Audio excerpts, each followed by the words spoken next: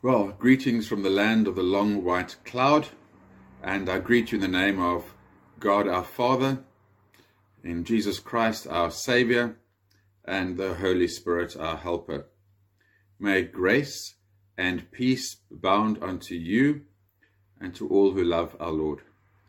My name is Carl Fourie, and I'm very grateful to be part of the Ascension Day service at Frontline Fellowship, and very grateful to be asked to also just reflect a few things from our past on the start of Salt Shakers, which eventually became Christian Action.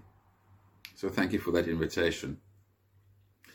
So through the scriptures we learn of our Savior, his prophecies concerning his coming, his birth, his death, his ministry and teachings, his resurrection, and his ascension.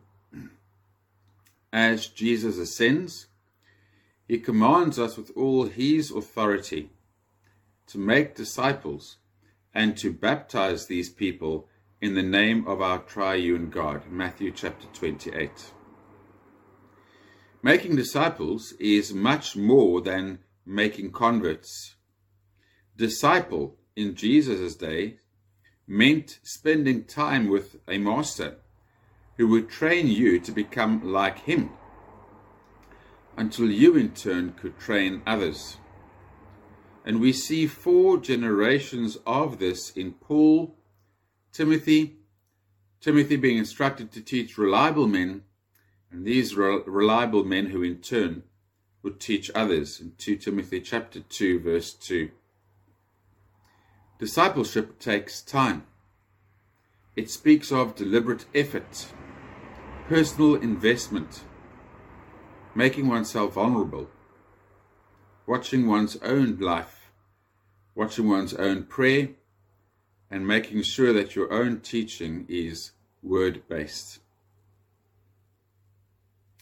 So as I said, Africa Christian Action actually started off as Salt Shakers under the leadership of a young American missionary, Martha McComb.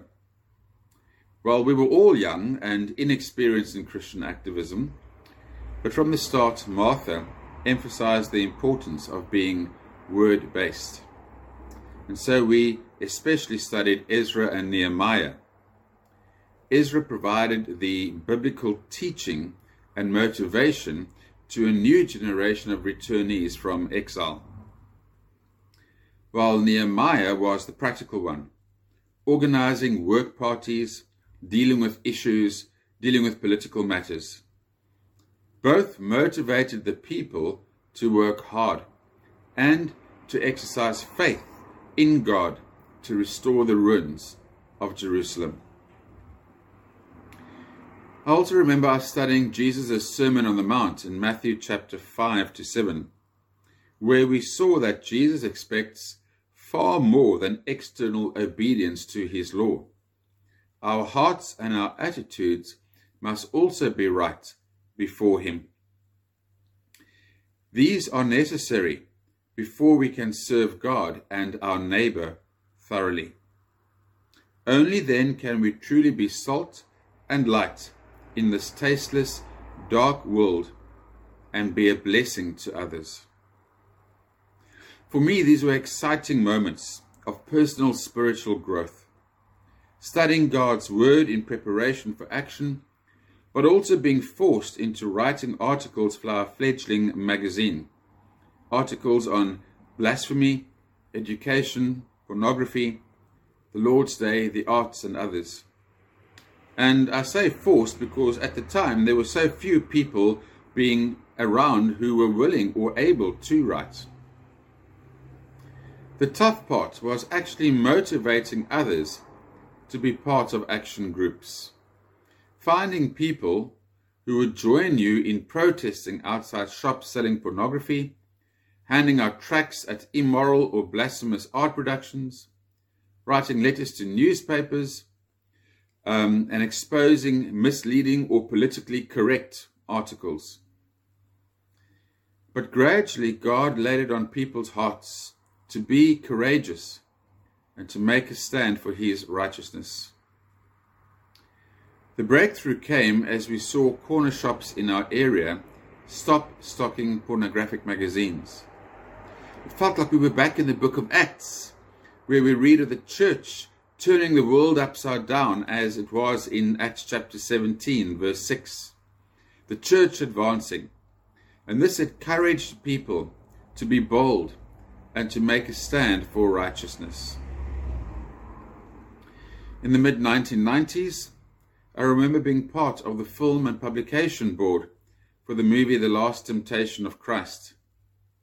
I remember making submissions to the film and publication board on new classifications for movies, on engaging with concerned politicians as South Africa's 1994 election drew near. So I remember speaking to parliamentarians about the horrors of legalized abortion. On the surface, much did not change. Offensive film and musical productions continued. Blasphemous art displays continued. Abortion, pornography, and same-sex unions in time were all legalized. But we are called to faithfulness, not necessarily success. Success is God's responsibility. But all the situations gave occasion for us not just to raise social or moral issues, but also to share the gospel of Jesus Christ with people we would otherwise not have met.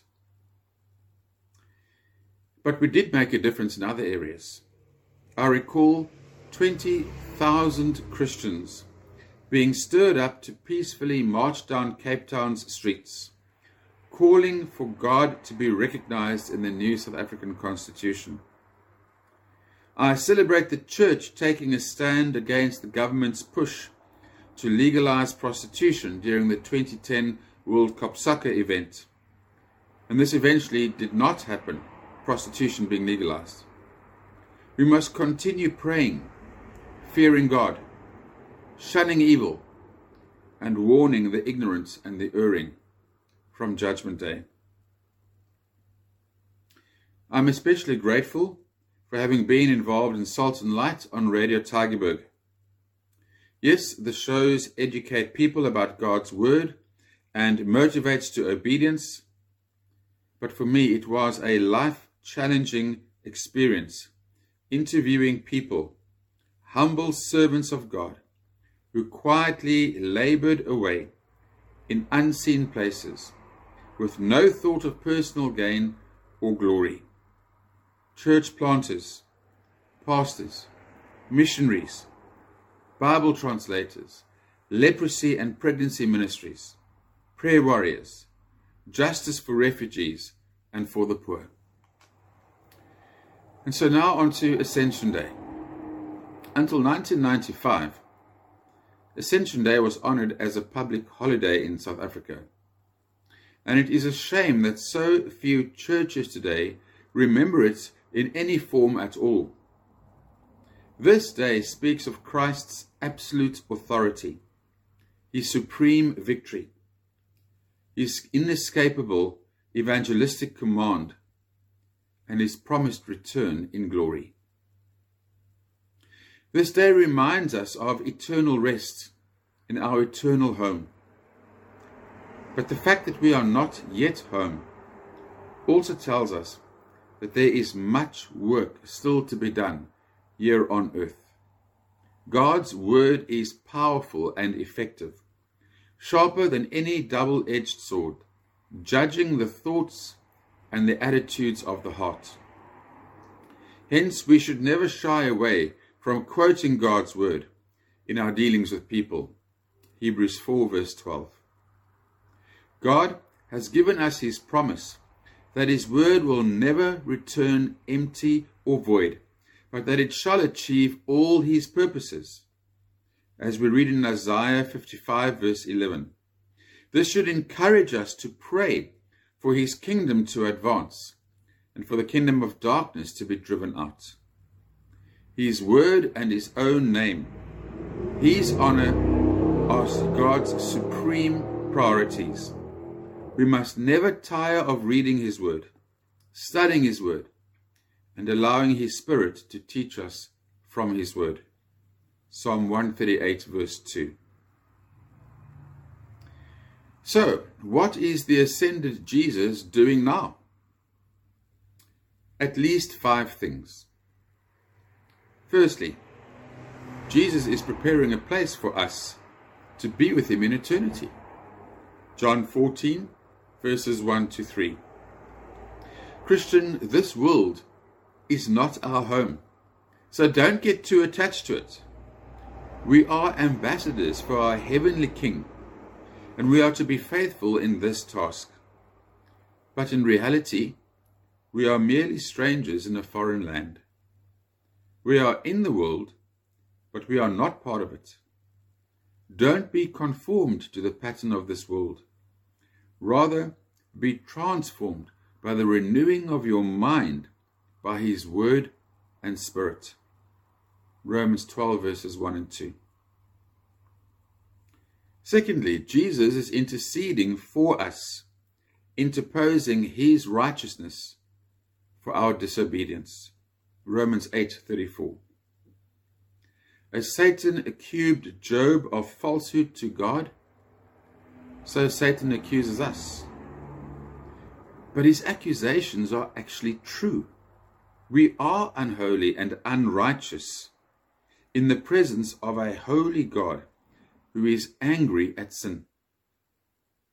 But praise God, we have a perfect Savior, one who has taken our sin upon his shoulders at Calvary, and who holds out and offers his beautiful righteousness instead of our ashes. He is our perfect substitute. Thirdly, Jesus is sympathizing with us, and through this encouraging us to pray. Hebrews 4, verse 15 and 16. As our great high priest, who knows the depths of every temptation that we face, and yet who never himself succumbed to sinning, he is offering up prayers for us, understanding how frail we are. And this should encourage us to run to God in times of trials, seeking his face and praying for deliverance from the darts of the evil one. For God is faithful, and he will not allow us to be tempted beyond what we can withstand. He will always provide a way out for us. 1 Corinthians 10, verse 13. Fourthly, Jesus is mediating the new covenant with his own blood. Hebrews 9, verse 15. Jesus has paid our ransom and has set us free from sin so that we can obey him, which is proof of our love for him. John 14, verse 15. As the mediator of a new covenant, we belong to the redeemed, chosen people of God, who are being built up into a holy nation, into a royal priesthood, so that we can declare the praises of him who called us out of darkness, and to receive his promised inheritance of eternal life. 1 Peter 2, verse 9. And then fifthly, Jesus is building his church. And the church is something that not even the gates of hell can overcome. Matthew 16, verse 18. Sometimes just one person is brought into the kingdom at a time, like the Ethiopian eunuch in Acts chapter 8. At other times, a family is converted, like the Philippian jailer and his family in Acts chapter 16, verse 34. At special times, God brings a mighty revival by his Spirit, like the day of Pentecost in Acts chapter 2, where thousands were added to the church. Some may be born again in times of peace and prosperity, like Lydia in Acts chapter 16. Others are converted at times of great persecution, as with the Samaritans in Acts chapter 8. But all whom God calls will be kept for that great day of salvation. Christ shall lose none that the Father has given him. John 17, verse 12. And on that great day when Christ returns in glory, his bride, the church, shall be complete, perfect, and radiant in his holiness. Revelation 21 verse 2. So what is Jesus doing? Firstly, he is preparing a place for us to be with him in eternity. Secondly, he is interceding for us, interposing his righteousness. Thirdly, he is sympathizing with us and encouraging us to pray. Fourthly, he is mediating the new covenant with his own blood. And fifthly, he is building his church that not even the gates of hell can overcome. So what then is left in terms of world history? Only his returning again. John 14 verse 3. Jesus' final words in Revelation are that he is coming soon. And he repeats soon 3 times in the final chapter of the Bible. Jesus' return will be unexpected, like a thief in the night. 1 Thessalonians 5 verse 2. Or Revelation 16 verse 15. His return will be sudden, like the flashing of lightning. Matthew 24 verse 27. People will be going about their daily lives without a care for spiritual things, as in the days of Noah. 1 Peter 3, 3-10. The reason for his delay is to give people time to repent. In Matthew 24 from verse 45 onwards, Jesus urges us to be found to be engaged in our Father's business at his return, and not to be found idle in these last days. Faith without works is dead. James 2:17. But be aware that works without faith is empty and vain.